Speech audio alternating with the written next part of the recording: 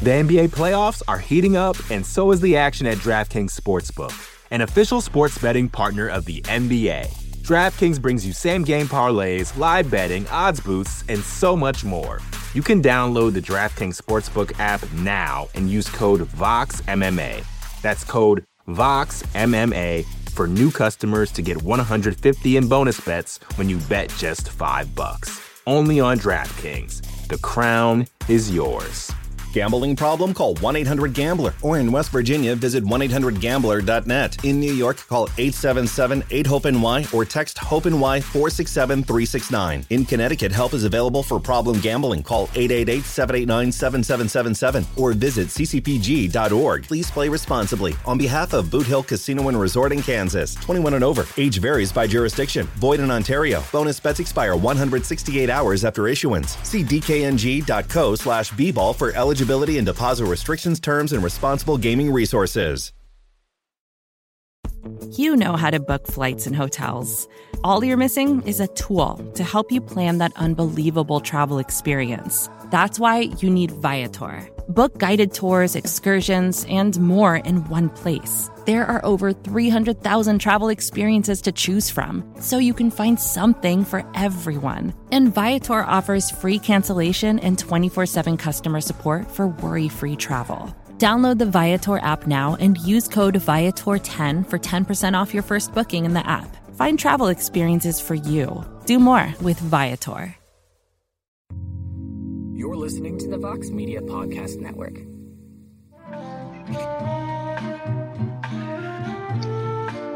All right, we are live, everybody. Another UFC event goes down tomorrow in Las Vegas, a big main event in the welterweight division with the returning Leon Edwards taking on Belal Muhammad as we welcome you to our UFC Vegas 21 preview show here on MMA Fighting. I am Mike Heck. Thank you for joining us. Of course, for those watching, leave your questions, fights you're excited about, your fiery hot takes in the chat, and we will get to them shortly. But I can't do this alone. I won't. I refuse to. And luckily, I'm being joined by the whole crew here. First off, the BTL champion, host of the A-side, Jose Youngs. There he is. Overhead bicep pose and all. The Prince of Positivity, the co-host of On to the Next One, Alex K. Lee. Stone-faced. Happy birthday, AK, as always. And, of course, the man in the truck on the ones and twos, the baddest stash in MMA media, E. Casey Leiden. Excellent. Well, we have some things to discuss. We kind of waxed poetically on this very topic that I'm going to bring up to Jose before we hit record. So I'm going to begin with you, Jose. In my eyes, the UFC 259 hangover is real, and it has lasted a long time, and it still is lingering on. And so much happened on that event. Both great. I think the unfortunate sort of outweighed the great in terms of this hangover 6 days ago. But in your opinion, just seeing what you see, how much has the aftermath of this past Saturday sort of affected the buzz heading into tomorrow night? I think it's a little bit of a combination of a few things. I think if it was still the Hamzat show, I think that's what we'd be talking about a lot. But the fact that Leon Edwards is fighting someone that's not in the top 5 obviously sucks a lot of the wind out. The rest of the card, there are obviously fun fights and fun fighters and fun matchups that we're all obviously looking forward to. But if we're looking at a fight night as a whole in terms of big drawing power, a lot of fun storylines and stuff, it's not that stacked. And we said this conversation we're having is the same conversation we had after UFC 257. The same one we had after UFC 200. It's the same one we had after UFC 229. Like, the hangover from these massive fight cards into the next fight night, it's a little rough. And sometimes it even drags on. Like, between UFC 200 and then UFC 201, UFC 201 was what, in Atlanta? It was the flyweight championship. Like, Rose Namajunas fought on the card. No, it wasn't the flyweight championship. That was supposed to be on. I think that was Woodley Lawler. And we were still just talking about UFC 200. So this is nothing new. The fact that we saw something that had never happened before in the history of the UFC and a changing of a title by disqualification doesn't help, because like we were all saying, like before we went on air, we all expected Amanda Nunes to win. The main event was a fun fight, but it didn't have any big moments that kind of Jan and Israel Adesanya have showed over the years, like Jan with his knockouts and his Polish power and all that. And then Izzy there was no signature moment in the main event. Signature moment of the entire event was an illegal knee and then something we've never seen before. So it doesn't surprise me. It just feels like UFC 259 fight week just never ended, especially because I drove home from Las Vegas and then just got right back into it. So that one day between working, I just spent driving through a desert. So all the days just blend together for me at this point. AK, we've sort of touched on this kind of thing throughout the week. Honestly, it's hard being the event leading into a pay-per-view that has a lot of intrigue, and it's really hard being the event coming out of a storyline filled event like UFC 259, but somebody's got to do it. And we got Leon Edwards finally returning. Like Jose said, he's not fighting Khamzat Chimaev. He's taking on a surging up-and-comer, a man who has just been looking for an opportunity to shine for many years in Belal Muhammad. And just to kind of put Leon Edwards' layoff into context, Nate Diaz has fought twice since we saw Leon Edwards defeat Rafael dos Anjos. So that should sort of put everything into perspective here as to how long Leon Edwards has been away. Belal Muhammad is 3-0 since we last saw Leon Edwards compete as well. This is a big one for both guys, AK. So I'm curious your thoughts on the fight and how much do you feel the difference in activity can play in this one? First off, I have to tell Casey, apparently we have an extra E in our YouTube title. It says, it says stream, which is great, which I think is sick. That's but not a typo. That's not a typo. Yeah. It's a okay, that's what I thought. You know, so just to clarify, sorry, live stream. Tell the person to refresh because I'm pretty sure I fixed that right before we went. Okay, I see it fixed. There's some extra E's in there just for them. Thank you, guys. Thank you. I think the layoff matters a lot, especially when we're talking about a guy like Belal Muhammad, who's known for a nonstop pace, who's not going to give you a second to breathe.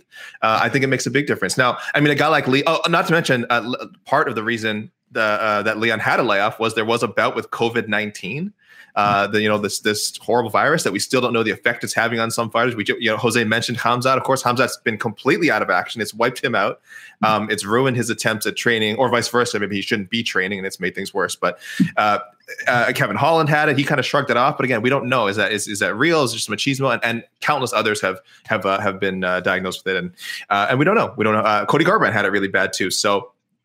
We don't know with Leon Edwards how much it's going to affect him, but he's going to need his cardio to be in tip-top shape. Has not been an issue in the past, but like we said, coming off a very, very long layoff and having this bout of COVID-19 and facing a guy like Muhammad who's going for 5 rounds is going to just take it to you. I mean, he could be down on the scorecards and he's going to look the same as he did in rounds 1, 2, and 3, unless Edwards manages to significantly hurt him. But this will be Edwards' first fight in over 600 days, and I don't see how that can't have some sort of effect on his performance on Saturday night. Casey, what do you think of the layoff for Edwards, how that could affect him against a guy like Belal and just the matchup in general? I think since Leon Edwards has been in multiple training camps this whole time, and as far as we know, his COVID case wasn't, it was more just kind of put him on the shelf for a couple months. Wasn't like, we had like the long-term effects, thankfully.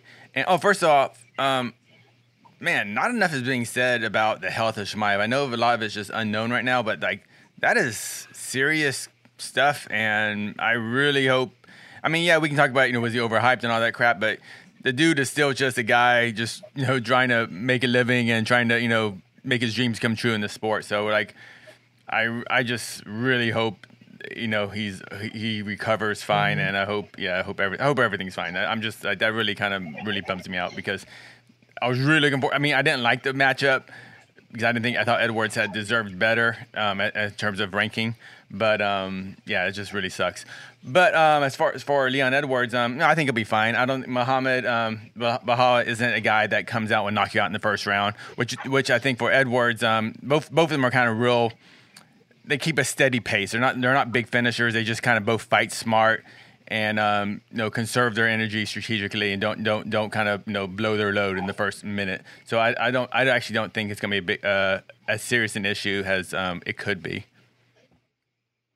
Right now, Leon Edwards, the -240 favorite, the comeback on Belal, remember the name Muhammad, is plus 220. Thoughts on the betting line, Jose? You and I have talked about this fight a couple of different times now, but your thoughts on the betting line and Leon being a little over a 2-1 favorite here. I'm not the person to ask when it comes to gambling and betting and all that stuff, but those seems fine to me. But Leon is clearly a top 5, top 3 welterweight in the world. Belal Muhammad could be, but we just don't know, just because he's in that same category that Beneil Dariush had been kind of venting his frustrations on, where he's clearly a high risk, low reward fighter. So he's just not getting the opportunities that everyone agrees he should be getting, because he's not the flashiest, he's not the biggest trash talker. So he could be, we just don't know. Also, he's taking this fight on a quick turnaround. He just fought in February. Now he's fighting in March. He's now fighting a 5-round fight. So if he had a full camp and he was coming off a blistering and knockout victory and he's looked better than ever, then I'm sure the lines would be a lot closer. But again, Belal Muhammad had a full camp, and then who did he fight last? Diego Lima, and it was a 3-round decision win. It was a dominant decision win, but I think if it was this big spectacular finish, I'm sure the lines would be a lot closer than it is. But I don't think Belal Muhammad doesn't strike me as a type of man who kind of gets upset over the betting lines going into his fight. All right, AK, let's get to what the people are here for. Your pick, the preview into the predictions article that's going to drop tomorrow morning. What do we got? Who wins? Who gets their hand raised? I was wrong about 259. I predicted the 259 main event. I did predict an Adesanya win. So that broke my streak, I think, of one successful main event pick. So let's get that streak going again. Leon Edwards. It's Leon Edwards, right? I'm going to be safe here. I like the 2-1 line. I think it's fair. Again, I don't recommend gambling on MMA, as everyone knows. But if you have to, I don't think 220 is unreasonable. I would take him as 2-1. I just think he's a more skilled fighter. I think he's a more skilled fighter. He's more well-rounded. I think he's fought better competition. Again, the ring rust and tangibles that we discussed, that's an issue. I mean, that for sure is something that you should take into account before making your own picks at home. For, again, not gambling, just making your own picks, playing the family game at home. I think he's a better striker, a better grappler. I think he's a more technical fighter, a little more experienced. I just like Edwards to win a decision here. I don't think it has to be an easy fight. I think Belal could certainly take a round, maybe 2, but I do think Edwards will look good in his return. I don't expect a major drop off. Again, he might fight a little bit safer than people want him to, but. Again, that's when you're coming off a layoff this long and you're on an 8-fight win streak, you just do what you got to do to keep winning. So I'll go Edwards by decision. Get those questions in. Pull it. Go ahead. Edwards by pull it. I'm sorry. I forgot our See, the whole event happens. We forget about the Bop It references when it comes to these fights. So there you go. Respect the Raging Panda. Yes, respect the Raging Panda, Julia Avila, who was kind enough to join us on the pre-fight show last week before UFC 259. Maybe she's the jinx. Maybe it's her fault that this event went down the way it did, and we're still talking about it. Don't you dare. I'm just kidding, Julia. We love Julia here. Leave your predictions for the main event, your thoughts on the card. We'll get to those in a minute. But Jose, your thoughts on this main event tomorrow. Who wins? Who gets the job done? Who do you see moving on to bigger and better things? Normally I go with the active fighter, the one that's been the most active, but I still favor Leon Edwards just because I thought Gunnar Nelson was going to beat him. I thought the Rafael dos Anjos fight would be a lot closer. It just seems like every time I think fights are going to be either close or Leon is probably going to come up short, he proves me wrong. He dubbed himself Left Elbow Larry after Michael Bisping's Left Hook Larry, and I just think that's going to and again, with Belal Muhammad just talking about all the pressure he brings and all this, that is going to play right into Leon Edwards' game. He wants to get in closer to you. He wants to clinch up and throw those elbows. So I actually do favor Leon. I think Belal is a fantastic fighter. If this was a full camp Belal, it'd probably be a different story. I just think Leon Edwards is one of the top 3, top 2 welterweights in the world right now. But I think Belal is fantastic. I just favor Leon Edwards, and I'm picking him by decision. I think it's going to be a bloody fight, but not one of those back and forth wars. I just think someone's going to get gashed open. One of the men is going to get gashed open, and I still think Leon's going to win. Casey Leydon, what do you think? I got Edwards, unanimous decision. He'll probably win. I think he'll win 4 to 5 rounds. Actually, I don't. I think Leon Edwards is. I mean, Despite what Muhammad says, I do actually think Leon Edwards is better at pretty much everything than Muhammad is. God, I hope he doesn't hear this. He seems like such a nice guy. But yeah, I just think Leon is a better fighter. And unless there was a serious fall off in his skills of the layoff, and unless Muhammad in the last 2 weeks made a giant jump in his MMA skills, I feel this is a pretty solid pick for Edwards. If it was a 3-round fight, though, I would give Belal a better chance. But I think over 5 rounds, even starting a little rusty for Edwards, I think he'll take over and he'll win the fight by decision. Will it be impressive? That's another story. This one I've been teetering back and forth on, and I'll tell you why. It's not because of skill set. It's not because of breaking down tape or anything like that. The MMA gods are going to be tested on Saturday because they were pretty pissed off in the first of 3 title fights. They came around in the final 2 title fights, and the way that UFC 259 ended, it was like everything was in good karmic rhythm, right? So 2 things can happen here. And first of all, I just want to say, I believe that the betting odds are right where they need to be. But I also believe that Belal Muhammad is a super live underdog here. And he has nothing to lose in this fight. Absolutely nothing. This is a house money fight for Belal Muhammad. He's coming in. He's doing the UFC a favor. He can't lose much unless he just gets knocked out in 30 seconds. So if the MMA gods are in the right place, delivering good rhythm to the MMA worlds and doing what is supposed to be done, Leon Edwards will have the best performance of his career, and he will stop Belal Muhammad early. And I think Leon Edwards is a great fighter, and he could do that. He should have fought for a world title by now. But every year in the UFC, somebody comes along and shakes up the foundation. And you know what? My gut tells me that it's going to happen here. Belal Muhammad, who I thought could be that guy for years now, finally gets his chance to do it. He's been waiting for this opportunity for years. He gets it. I think he does it. I think it's a close competitive fight. I think it's really close down the stretch. This is a game of inches, and I think that's what this is going to be. I think Belal gets it done. He wins a very, very close decision, maybe a split. I think he gets the biggest win of his career, and the MMA gods are going to be pissed. It's going to go back to where they normally are because poor Leon Edwards, who's deserved a title shot, who's deserved massive fights for years now, it's going to be a letdown for him, and I feel for the man. I feel for the man. I'm probably wrong on this one. I like to take chances every now and then and put myself out there, put my heart on my sleeve, so to speak, because that's how I view these fights. But we'll see what happens. I think we will remember the name come tomorrow night. AK has got his hands on his face. My goodness. What a predict! You took us on a journey, Mike. You don't know what you said. Regular listeners of on to the next one are used to being taken on these journeys. Sometimes you break it on the preview show, but you really took us on a journey there. And some were unexpected and wonderful, but I just did not expect that. On Topology, I know, Casey, you prefer the predictions over the odds. It's over way more than the equivalent of 2-1. It is 83% Edward. As it should be. 83% for Edward. Wow, that's way more than 2-1. That's way more than plus. So the hardcores on Topology are much more in favor. Heavily in favor of Leon Edwards. So, wow. 83%. 75% of those picking Edwards predicting a decision victory. Yes. Which I think is accurate, yeah. I think we all went with too. Oh, wow. Yeah. I didn't realize. Wow. But before we move on to any other wonderful fights on the card, who are we picking for Edwards over Chimaev? If in a perfect world where they come in healthy. Jose, you want to go first? I don't know, man. There you guys. Leon. I would have picked. Leon's actually fought a welterweight before. yeah, exactly. Yeah, that's it. I would have went Leon too. that's Hamza. That's Hamza. He heard you. Yeah, seriously.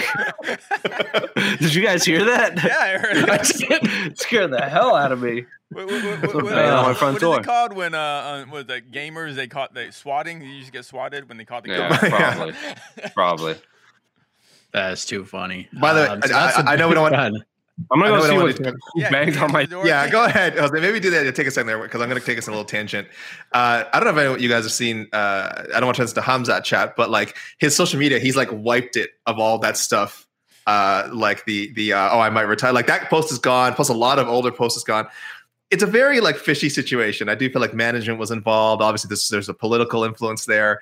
And now it looks like he only has a handful of Instagram posts now, and it's all just very non sort of opinionated stuff. It's just like, I love fighting and I love my family, and like that's it. That's all that's on there now. So there was a stretch there where he was being very candid about his training. Obviously, of course, that big COVID post, that's all gone now. That's all gone. So it sounds like, read those messages. Maybe you'll find some secret SOSs or help me. Yeah, help symbol or whatever. Casey. Yes, sir. I'm seeing YouTube comments saying your audio is a little low. Really? Is it that low? It's a little lower compared to the rest. It's lower than us, but it sounds okay to me. I don't know. Okay, all right. Yeah, it sounds fine. I just saw like 4 or 5, just saying slightly. Yeah, I see the comments. Yeah. Oh, you know what? This low knob can be turned more. There we go. There we go. Oh, wow. Whoa. Jose, was everything okay with Khamzat? Did you talk it over? Did you guys talk it over? And yeah, apparently he left this box of graphic novels for me too that I had been expecting. So what a nice man. It's all patched up. See, he's not training and he's catching up on all those, graphic novels, he's missing out on. He knew he's like, wow, Jose ordered this omnibus of Strangers in Paradise. Maybe I should deliver it for him. Oh, man. Well, that main event should be fun. Graphic novels, the new podcast with Jose and Khamzat Chimaev should be a lot of fun. Look for that in the near future. Don't tease me. I know. Rest of the main card, it's pretty fun. Co-main event, we got Misha Cirkunov versus Ryan Spann. Of course, Spann had a brief hiccup on the scale this morning, but he made it on his second attempt. Dan Ige versus Gavin Tucker is a really fun fight. I'm looking forward to that. Dan Ige's last fight before he enters the world of fatherhood, embracing that grind. We got Jonathan Martinez versus Davey Grant. That should be fun at 135. We got Mateus Nicolau versus Manel Cape at 125. And the main card opener, Darren Stewart versus Eric Ya Boy Anders. 13 fights total. Prelims kick off at 5 p.m. Eastern time. Main card takes place at 8 p.m. Eastern time, all on ESPN Plus. Let's turn it over to the peeps, Casey. Let's go to the wonderful viewers, let's see what they think about this card tomorrow. I want to say about this card, I know it seems like people were kind of crapping on this card, but I think for a fight night card, I dig it. I think it's exactly what it is. But the 13 fights, 12 I'm not gonna say the fight I'm not interested in, but 12 of these 13 fights, I'm like, I want to know the result. I am interested in at least on one half of that card. So, a lot of negativity for this card, and we lost Ben Rothwell. That's so sad. I'm so excited. I love that is former co-host of the A Side. Yeah, Ben Rothwell. He is such a. Hold on. You know what? I didn't. Oops. The NBA playoffs are heating up, and so is the action at DraftKings Sportsbook, an official sports betting partner of the NBA. DraftKings brings you same-game parlays, live betting, odds boosts, and so much more. Don't miss out as the NBA postseason winds down. And new customers to DraftKings can bet $5 to get $150 in bonus bets instantly. You can download the DraftKings Sportsbook app now and use code VOXMMA. That's code VOXMMA for new customers to get $150 in bonus bets when you bet just $5. Only on DraftKings. The crown is yours. Gambling problem? Call 1-800-GAMBLER. Or in West Virginia, visit 1-800-GAMBLER.net. In New York, call 877-8-HOPE-NY or text HOPE-NY 467-369. In Connecticut, help is available for problem gambling. Call 888-789-7777 or visit ccpg.org. Please play responsibly. On behalf of Boot Hill Casino and Resort in Kansas, 21 and over. Age varies by jurisdiction. Void in Ontario. Bonus bets expire 168 hours after issuance. See dkng.co/bball for eligibility and deposit restrictions, terms, and responsible gaming resources. Vacations can be tricky. You already know how to book flights and hotels, but now the only thing you're missing is, the actual travel experience. Because is it really a vacation if you're just sitting around like you would at home? You need a tool to get the most out of your time away. That's where Viator steps in. You can book guided tours, activities, excursions, and more in one place to make your trip truly unforgettable. Viator has over 300,000 travel experiences to choose from. Everything from simple tours to extreme adventures and all the niche, interesting stuff in between. So you can plan something that everyone you're traveling with will enjoy. Real Traveler reviews give the inside scoop from people who already been on the experiences you're considering, so you can plan with confidence. Free cancellation helps you plan for the unexpected. And 24/7 customer support means you can travel worry-free. Download the Viator app now and use code Viator10 for 10% off your first booking in the app. Find travel experiences for you. Do more with Viator. Oh, no. Oh no! Let's do so. You're showing too much. Oh no! What is happening? Casey, Daniel Hamilton. Where'd I go? Your volume is perfect. It says your volume is perfect in all caps. So well done. You hit it. Hamzat is making the rounds right now. My camera died. Hamzat's in the truck. My camera died. Your camera died? Hold on a second. Do you want me to read out one of these questions? Do you want me to grab a question, Casey? I think you're going to throw up anyway. I got a question. Here we go. Boom. Go for it. There we go. That's what I thought. Yeah. All right. AK's best friend. Thoughts on Manel Kape's short notice return against Matheus Nicolau? Second time's the charm. AK, we'll start with you on that one. Are we talking about second time's the charm for Manel Kape or for Matheus Nicolau? Because this is the second time for both. Oh, you see what I did there? Oh, boom. Yeah. Well, I do want to say first, for a lot of people that don't remember, that Nicolau was with the UFC a few years ago and was very good. I mean, he was 3-0 before getting knocked out by Dustin Ortiz. He had a win over Luis Smolka veteran John Moraga, who had fought for the UFC flyweight title. Really good fighter. And he just got, after that knockout loss, they were just cutting flyweights for no reason. They said, this guy's coming off a loss, and we're going to get rid of him. Dustin Ortiz was gone soon after. So that whole thing was just a mess. So he went in the regional scene, got a couple of wins, and I think he's a really tough opponent for Kape, especially on short notice.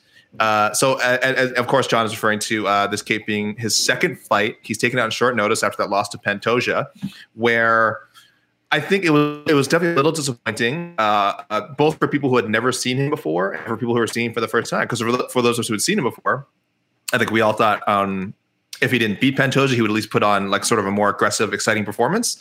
And he looked a little gun shy at times, a little unsure of how to operate inside the octagon. So that was disappointing. And of course, if you hadn't seen him fight before, UFC had given this guy a little bit of hype, more hype than they probably given most flyweights. And you probably watched the fight and were like, this guy, like, I don't understand. What's the big deal? So it was a really tactical battle, again, which people maybe didn't expect. And he lost a pretty clear decision, in my opinion.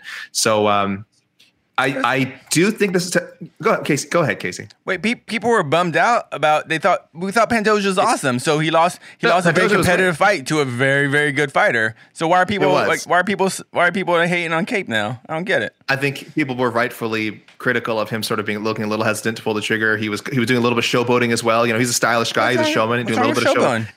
He was losing. He was losing, Casey. That's what was wrong. You can showboat all you want if you're winning. If you're losing, which I think a lot of us not a rule. That is not a rule. You can only showboat when you're winning. That's not a rule. You showboat when you showboat, man. That's how you do it. You showboat when you showboat, and then you lose and you're criticized for it. That's the Michel Pereira. I love Michel Pereira. I love Michel Pereira. How much crap does that guy take? He showboats all the time and he loses, right? I mean, I'm just saying. I'm reflecting the will of the people. I'm not saying I agree, but yeah, no, I think he'll do better this time around. I think there's a very good chance he goes 0-2 in the UFC. I think Nicolau's super tough. But if I'm picking, second time is the charm. I think he's going to get that knockout he's been hunting for. All right, Casey, go ahead.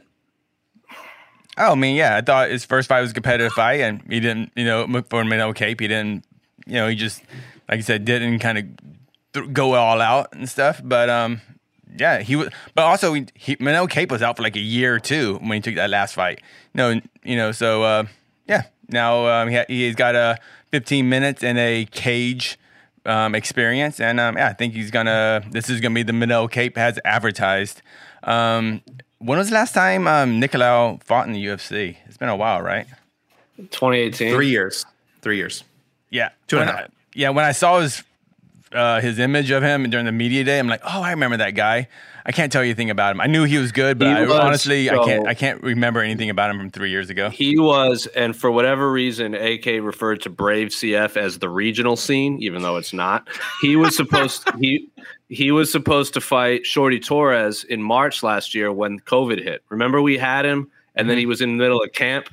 And then his fight got canceled, and we brought him back that week to give reaction. This was the opponent? This was the opponent? Yeah. It was supposed to be Nicolau versus Shorty was the first round of that flyweight tournament they kept hyping up. And they brought back all the flyweights pretty much they cut except for Shorty, which is unfortunate. All right. Great fight. It's not short notice for Nicolau, right? Who was the original opponent? No. He was Ulanbekov. Agir Ulanbekov. Yeah. I think Cape should be good. I'm excited about the fight, and I hope all the hype I've been kind of spewing about Manel Cape, we'll see if it comes true this Saturday. I'm gonna pick Nicolau just to be different. By submission. Oh, whoa! Dang, Nicolau is gonna twist it. Manel Nicolau is a legit black belt. Like Manel Cape is awesome, and I think he's fantastic. But I think it's going to be one of those things where he just might not be a top 5 flyweight, or he might just be the 5th best flyweight. I just think this fight is super close to me. But I'm going to just be different and pick Nicolau just so we're not all agreeing with each other. I don't know where I'm going with this. I think Nicolau is the better fighter. I think he's more well-rounded than Manel Cape. I think he has more ways to win this fight. However, Nicolau is, as good as he is, his kryptonite is his chin. He gets clipped and he gets dropped very easily. Even in the Dustin Ortiz fight, if you watch that fight pretty closely, knocked dead. Yeah, and it looked like he partially blocked the kick too, which is crazy. So he is kind of chinny, and that's what would scare me if you're on Team Nicolau, because Manel just needs one. He just needs one shot to turn his lights out. But if he can not get knocked out, I think he wins this fight. But that's a big if, because Manel brings that thunder. So, dude, I didn't realize he hasn't fought since August 30th of 2019 too. Ooh, it's like Jose said, he was supposed to fight Shorty. Yeah, so last year, but he has a lot of big breaks for these, like Edwards, Mattel. And they're all COVID related. They're all they've had fights booked since, they just haven't been able to fight. Yeah. So Mike, you're saying either Nicolau by pull it or Cape by bop it. Correct. I think it's I'm trying to remember which one was which, but I know Nicolau by decision. It'll be Nicolau by decision or Cape stops him. That's a bop it. Yeah. That's a bop it. There you go. That's a good fight. I like it. It's lined. It's like the big. I think it's one of the closest lined fights on the card. So it's a good one. Cape needs this one badly, though. I would agree. See, these are the kind of questions that I like, because now we can dig deep. What fight are you most excited for, Jose Youngs? I mean, obviously the main event's got the storylines and the pizzazz, but outside of that, as a fan of high level martial arts as you are, and I know we don't get too excited until both men are in the octagon and we get introductions at this point. We've learned that at this point on these here preview streams. But what fight, all things considered, perfect world, all these fights go down tomorrow. What's the one you're most excited for? I'm just looking at the card now. I always really like watching Charles Jourdain fight, and his opponent Rojo is he's a Combate alum. He's supposed to fight Hany Barcelo, so anyone that's matched up with him, I was really looking forward to Hany Barcelo's fight, especially against Rojo. So it's just unfortunate that fight fell apart. So I like Charles Jourdain a lot. I think he's super underrated and super exciting. He's also a fellow nerd. And if you ask him anything about World of Warcraft, he'll talk to you for about an hour. And I love fighters like that. Other than that, Courtney Casey, Phoenix alum, or Glendale, Scottsdale alum. JJ Aldridge is a fun scrap. Always interested to see Jinyu Fry fight.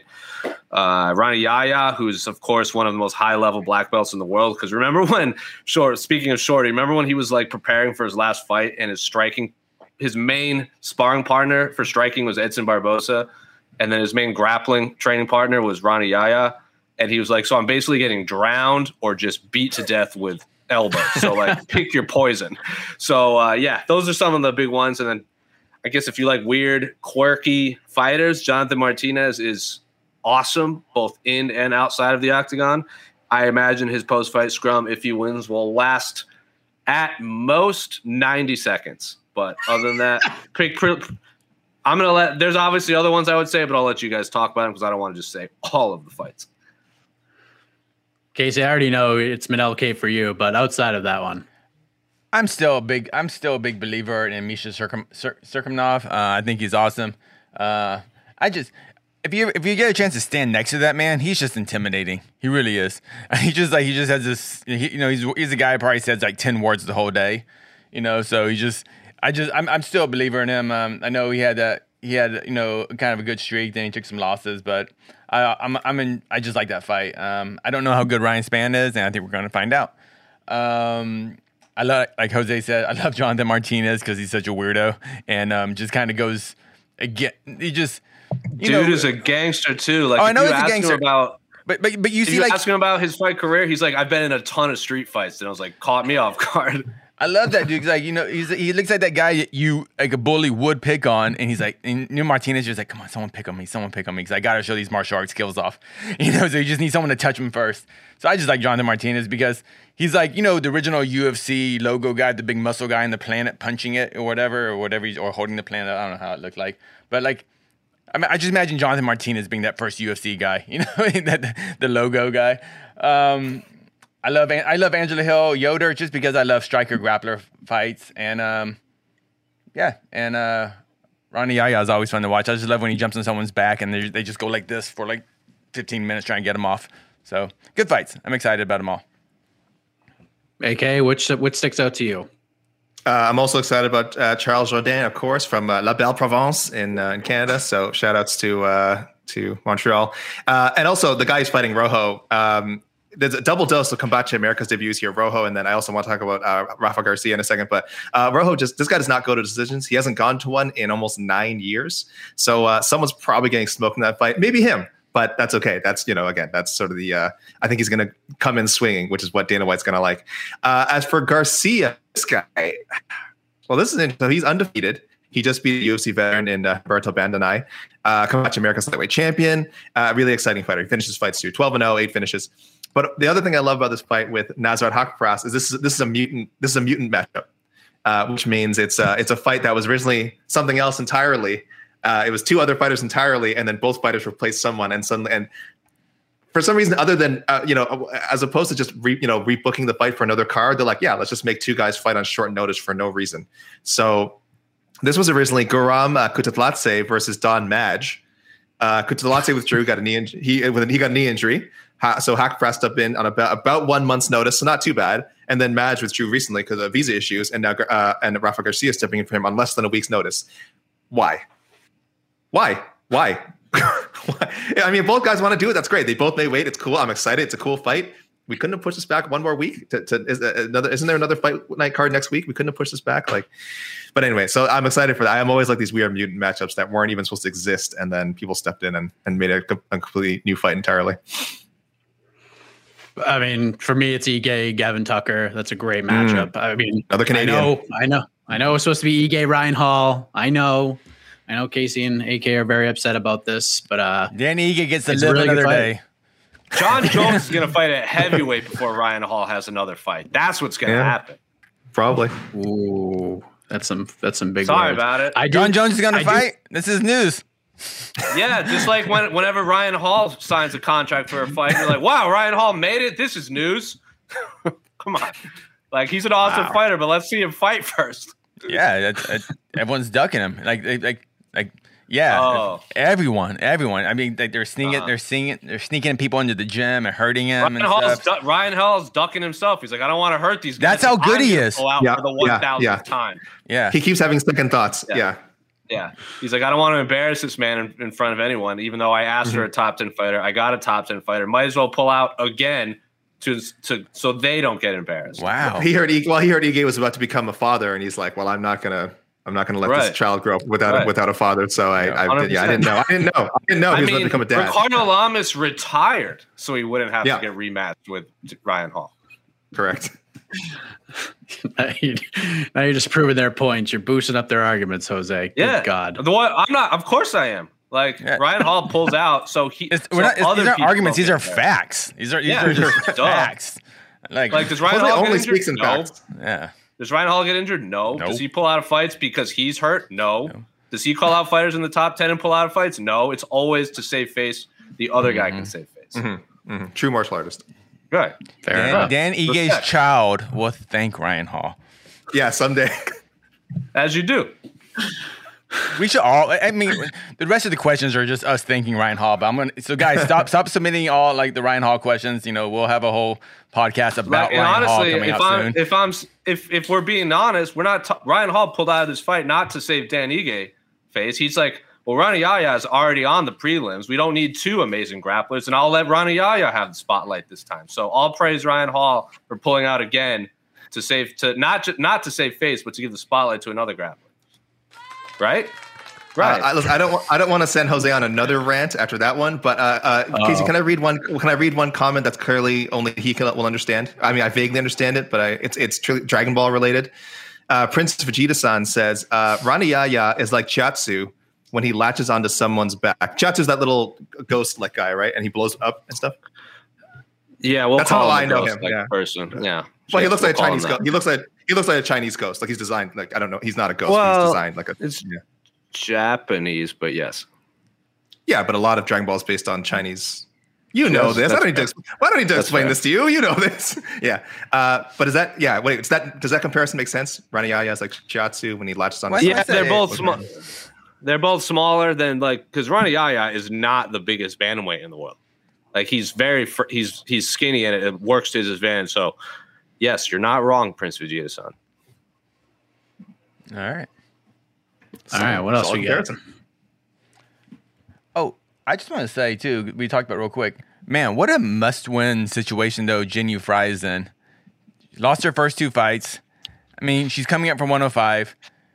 Her last fight, I would say it was a bit of a disappointing performance against Lomo, who is also part of 105er fighting at strawweight. So considering her age, 2-fight losing streak, I hope Jinh Yu Frey didn't make that jump to the UFC too late in her career, because I think she's an excellent fighter, but she has to win tomorrow. Tomorrow. Yep. So just want to add a little more pressure on Jinh Yu Frey. I'm sure she appreciates that.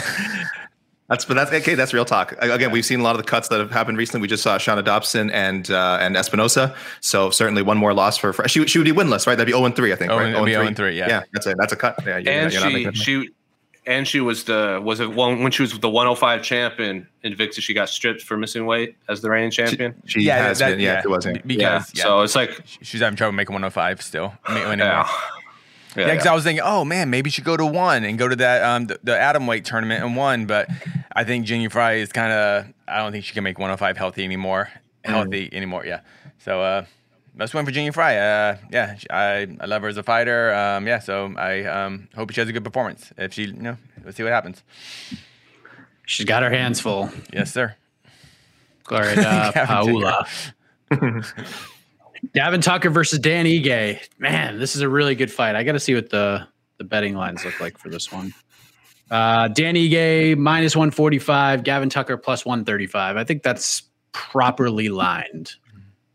I'm leading Dan Ige by decision. Yeah. Dan Ige is awesome. Good fight, though. Yeah, good opportunity for Gavin Tucker.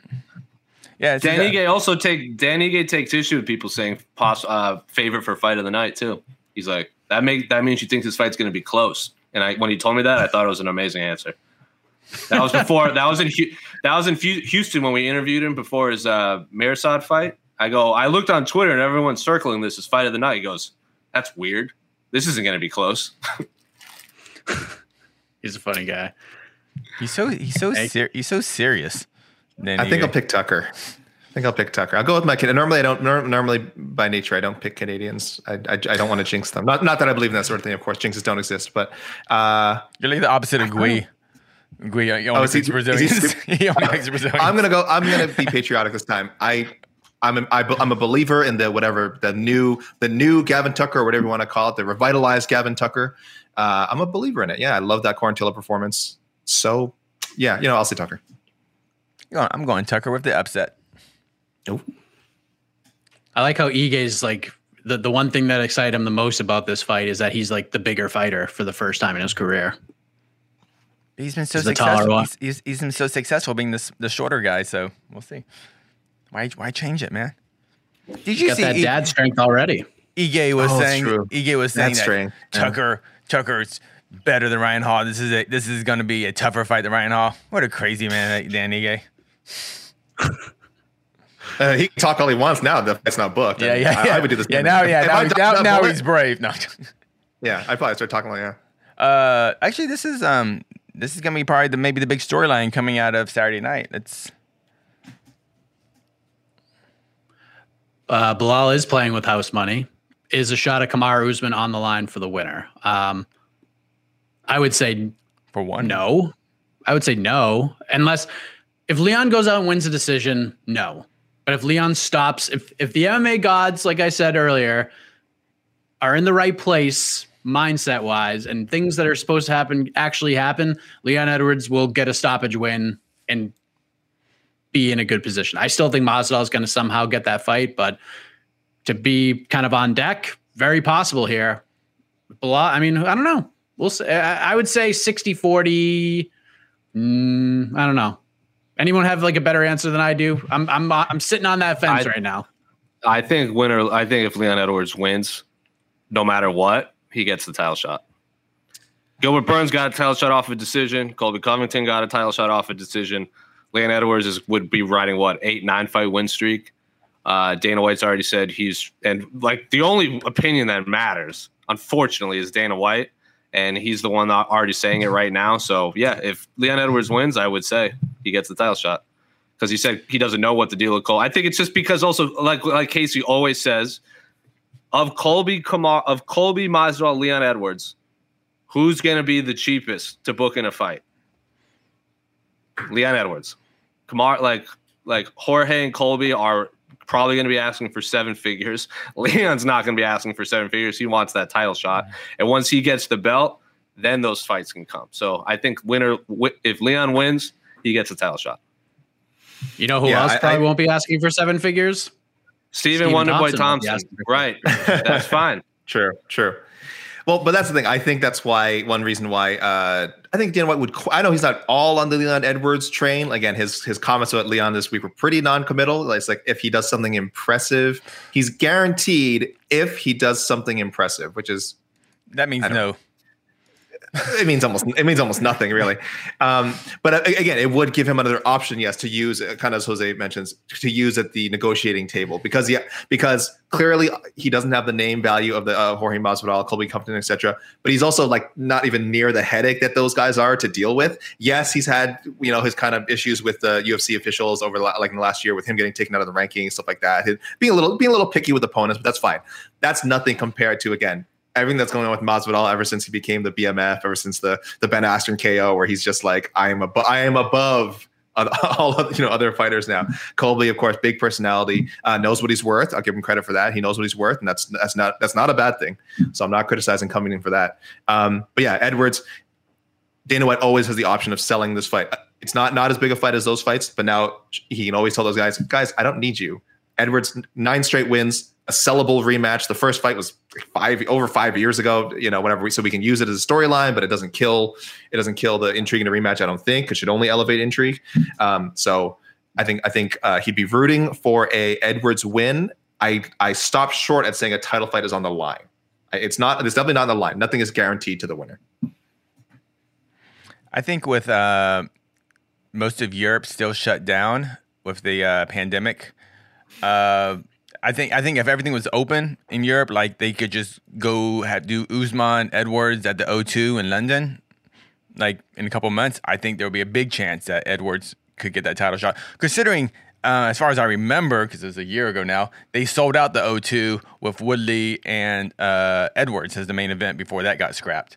Is that right? Woodley and Edwards. So, but I think without the geographical advantages, as far as putting butts in seats that Edwards might have, it's going to be hard for him to get a title shot. But like I said, like Jose said too, I think with Edwards winning, it will just bring down it'll make it more competitive or who will fight the cheapest, because we got four contenders pretty much, right? Colby, Masvidal, Wonderboy, and if Edwards wins impressively.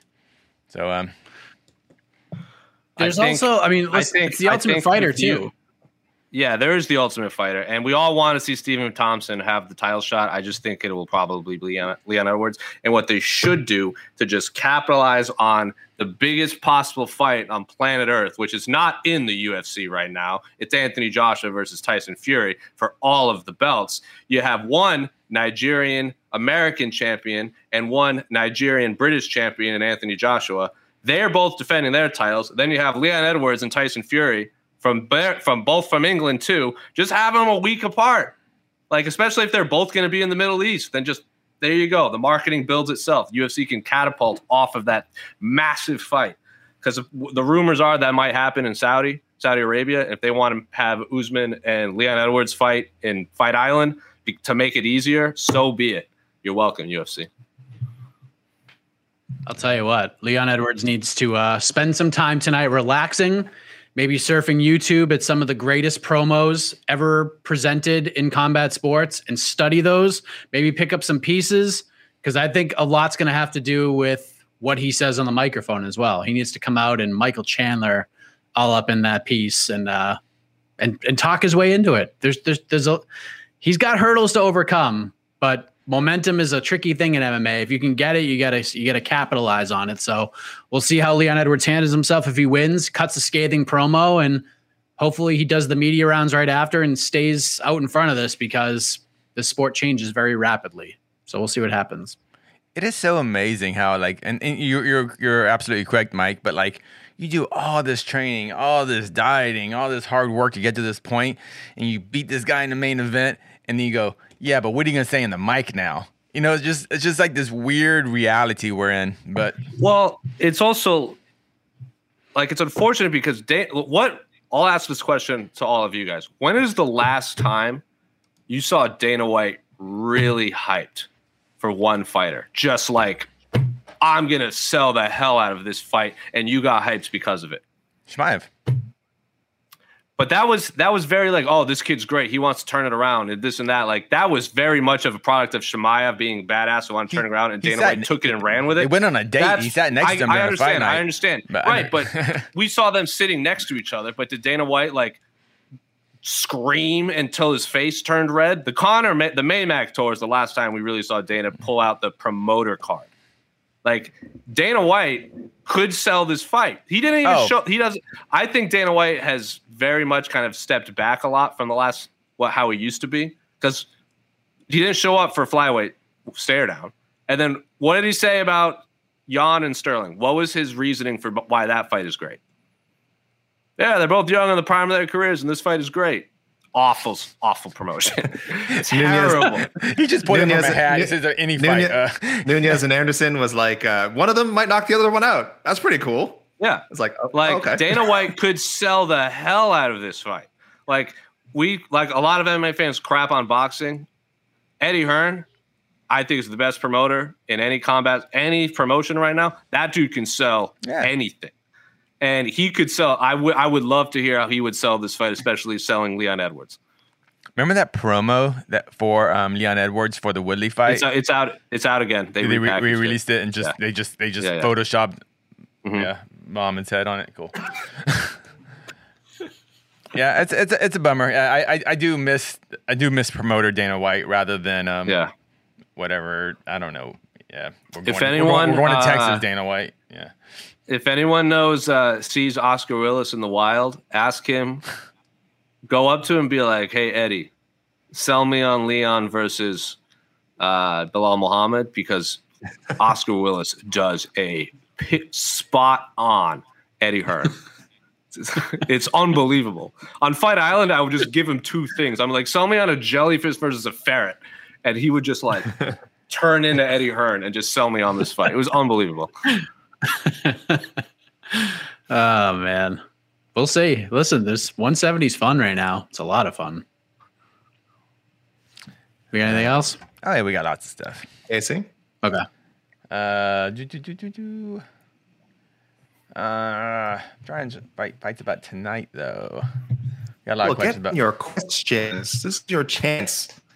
This is your chance, guys. Yeah, a lot of negative. Guys, being so negative. We got like 10 minutes, people. Get them in. Get them in. All right, here we go. I always like these questions. What favorite do you feel the most confident in winning? The lock of the night. First of all, as usual disclaimer, there's no such thing as a lock in MMA. Let's always keep that in mind. There absolutely is. Because I said Makhachev will be a lock over Drew Dober. I was right. And so I'm also unless Ryan Hall is fighting, there is no such thing as a lock in MMA. I would pick Ronda Rousey over Bethe Correia 10 out of 10 times. I'm not gonna lie. There's no locks. Who knows what could have happened in that? She could have rolled her ankle 5 seconds into the first round. Do you guys have an obvious lock pick here? I'm pretty confident when I pick Angela to win. I like that. Yeah, that's probably my pick. My locks are Angela and Leon Edwards. Those are my locks. I'm gonna throw. Go ahead, AK. I'll go Jourdain. I think Jourdain's gonna knock out Rojo. He's gonna bop it big time. Ooh, the bop it. Nice. I'm pretty confident when I say Courtney Casey and JJ Aldridge will end in a split decision, but I won't pick the winner. Not like Courtney Casey has been on the wrong end of split decisions a few times. Casey, you were backstage for the Michelle Waterson fight, and it was pretty torn in the back over who won that fight. Yeah. So we were back staying in Arizona. You were backstage for the Courtney Casey Calvillo fight too. And that was also a lot of people thought Courtney Casey won. She pretty much loses every split decision, right? Or does she won a couple of split ones? Has she been on both sides? She beat Angela by split. That was one of the weird. That was the one. Yeah. So she's one of those fighters that, at least in my opinion, she loses the split decisions. I think she wins, and she wins the split decisions that I think she lost. Yeah. So, she's a phenomenal fighter too. I think her record is not indicative of her skill set. Is this the 125? 125. Okay. Yeah. That fight is the opposite of a lock. That is a stay away. Do not put money on that. Yeah. That's an anything could happen. But I think Courtney Casey is also part of the Fight Ready team, which makes a lot of waves in the Southwest. That's Henry Cejudo's team. That's where Eric Anders. That's where Eric Anders has been training for this camp as well. Yep. Oh, well, I want to shout, and in relation to that, I want to shout out Jeremiah K in the comments who says Darren Stewart is the lock of the night, which I actually think is a very strong pick as well. I am actually pretty confident Darren Stewart will win that fight. I wouldn't call it my pick, but top three, if I was to say top 3 fights I'm most confident about, I like Darren Stewart's chances a lot. You mentioned Courtney Casey versus JJ Aldridge being a fight I would stay away from the betting window. Eric Anders versus Darren Stewart I would put that at 1B as a fight to stay away from. I'm going. That's tough, man. I will say Nasrat Haqparast is up on that lock list with me, even though he's going to have his hands full. I'm going to say something to you, AK, that you're not going to like. I think Marcelo Rojo is going to beat Charles Jourdain tomorrow. How about that? You think Rojo is going to beat Charles Jourdain? Yes, I do. You know what? There goes your lock, son. I cannot wait to hash this out with you on to the next one on Sunday. It is going to be a very upsetting show for one of us. I think it's not a bad pick because I think Charles Jourdain knocked out Doo Ho Choi, right? That was his only win in the UFC. So, and I would, if they fought 10 times, I would probably favor Doo Ho Choi 8 of those 10. This is just happens to be one of the ones. And that was also Doo Ho Choi was coming off like a couple knockout losses he had coming off that wild fight against, what was it? The Cub Swanson. And then he got knocked dead by Stevens. And then, maybe I'm flipping them around. And then he's lost to Desmond Green, Andre Fili. And then I don't remember who he fought, but he fought to a draw on Fight Island. So it might just be people remember. There you go. People just might remember the Doo Ho Choi knockout win. And they just think he might be better than he is. But it's not a bad argument for, it's a good argument for Mike's reasoning.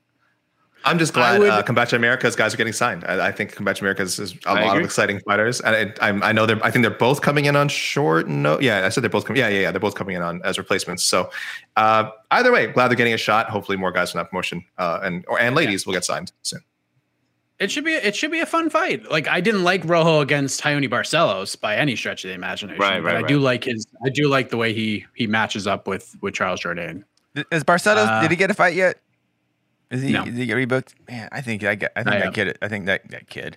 that man is really good at fighting, and I'm excited to see him back. I'm really bummed. What was the fight he was scheduled for, and then he got? Was he supposed to fight Mirab at one point? Maybe that was it. Yeah. He stepped in after Stamen was forced to withdraw. Barcelos was going to step in like 3 weeks notice, but his medical suspension would have like ran into that. So he couldn't fight. Yeah. Because Merab actually asked for that fight because Barcelos won. And then he had that long win streak, and Merab's like, I'll fight that guy just because I want to stay on the card. And Hani was like, yeah, let's do it. So shout out to both guys. That's a dangerous fight for Merab too. For sure. What was that question about Jonathan Martinez? Right here. Does he have the potential of cracking top 15? Although he has had weight problems in the past, his wins are super impressive. His last one was against Almeida, who will be fighting Sean O'Malley next. So, Jose, let me ask you. I mean, you're a Jonathan Martinez fan. I've been calling him since the regional scene, the silence behind the violence. Here we are. Gets a matchup again tomorrow. He gets back in there. He made weight, which is always a good thing. What are your thoughts on Martinez potentially being a top 15 guy? I think it's hard to say. He could top 15. Clearly, he could be top 15. Whether he could be top 5 is another story. Just because this weight class is so stacked. But I don't like the Frankie Saenz win. Just left a bad taste in my mouth because he missed weight by 5 pounds, something like that. Almost 6 pounds.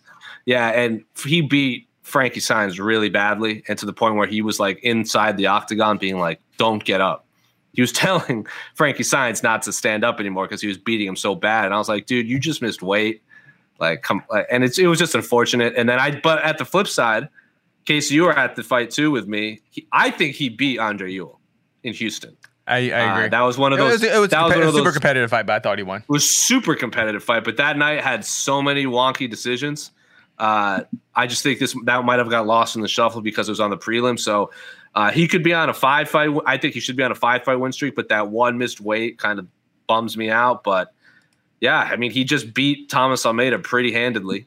It was a good fight, but he clearly won. I don't think there's argument against it. And if he had the flash of Sean O'Malley, then we could be talking about Jonathan Martinez, but I don't want Jonathan Martinez to change ever. I think his post-fight interviews are awesome.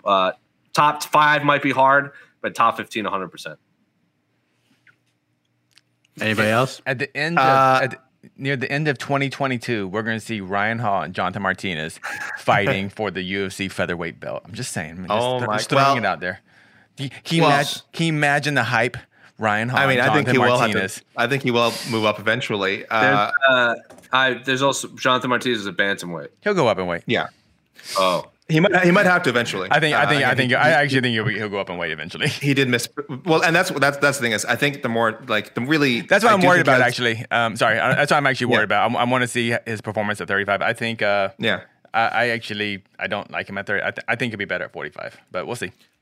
I do think he has the potential to be top 15, as anyone around his age does with his talent. But I will say, I think a more intriguing question is, will he be in the top 15 by like the end of the year, or like by, let's say, even within 12 months? I'll say no, and that's only because of the depth of the bantamweight division. He had, to make top 15 again, he has to go over guys like O'Malley, which again, I don't know. Maybe some people, like they said, he beat Almeida. O'Malley's fighting Almeida. Maybe people already put him ahead of O'Malley. I'm not sure, but that's a name ahead of him. Merab, Ricky Simon.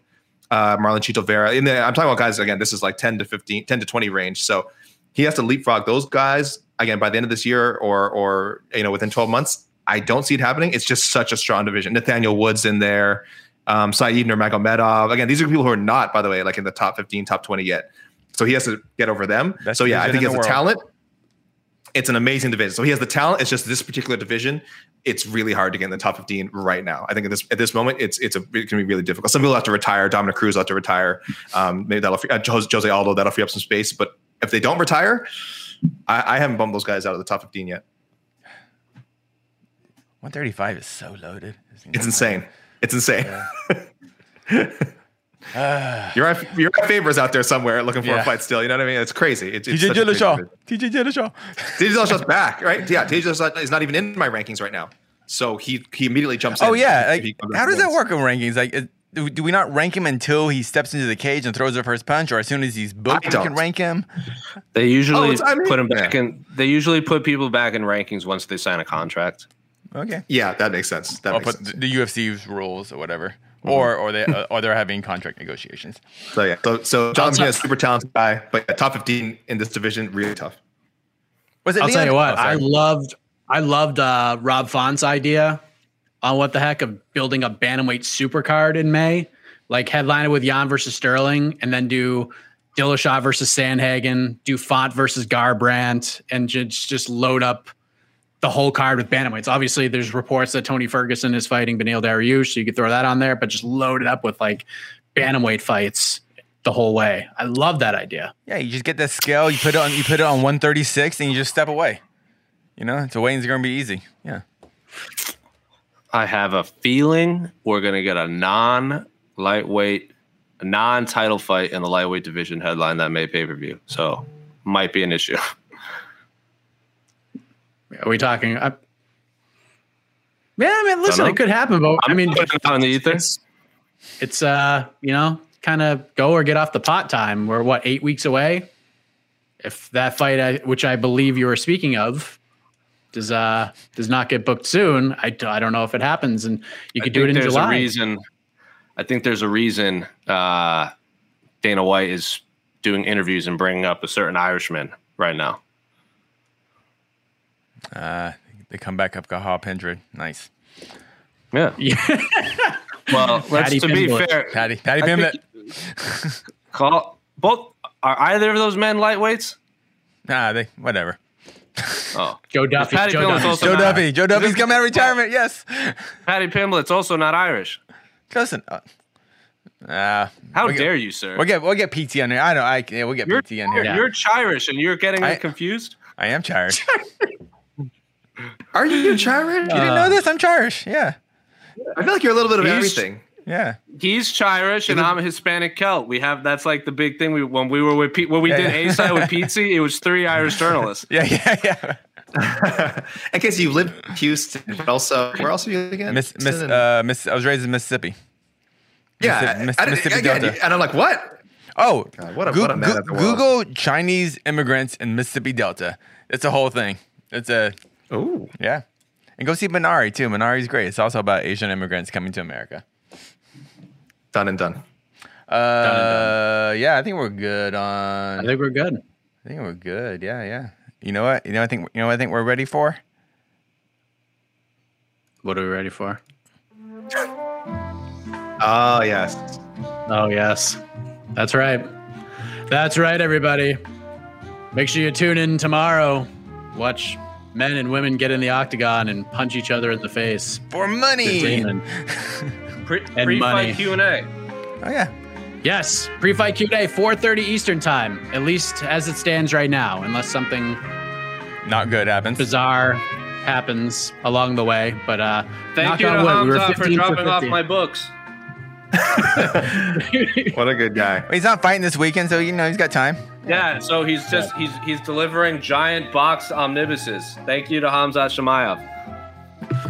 Big shout out to Hamzat Shemaev and all of you for watching right now. We're getting out of here. For Jose, a.k.a. Casey Lyden, I am Mike Hack. We'll see you tomorrow night, everybody. Happy birthday to the Prince of Positivity.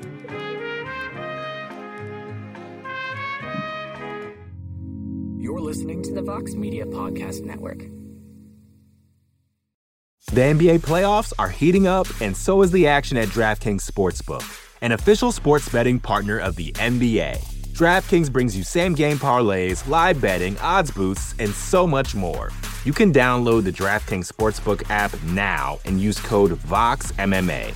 That's code VOXMMA for new customers to get $150 in bonus bets when you bet just $5. Only on DraftKings. The crown is yours. Gambling problem? Call 1-800-GAMBLER. Or in West Virginia, visit 1-800-GAMBLER.net. In New York, call 877-8-HOPE-NY or text HOPE-NY 467-369. In Connecticut, help is available for problem gambling. Call 888-789-7777 or visit ccpg.org. Please play responsibly. On behalf of Boot Hill Casino and Resort in Kansas, 21 and over. Age varies by jurisdiction. Void in Ontario. Bonus bets expire 168 hours after issuance. See dkng.co/bball for eligibility and deposit restrictions, terms, and responsible gaming resources. More to-dos, less time, and an infinite number of tools to keep track of. Sometimes doing business has never felt harder, but you don't need a miracle to hit your goals. you can just use HubSpot because their all-in-one customer platform can make growing your business infinitely easier. Imagine this: high-quality leads, fast closing deals, wildly happy customers, and more benchmark-breaking quarters. It's not a miracle, it's HubSpot. Visit HubSpot.com to get started today.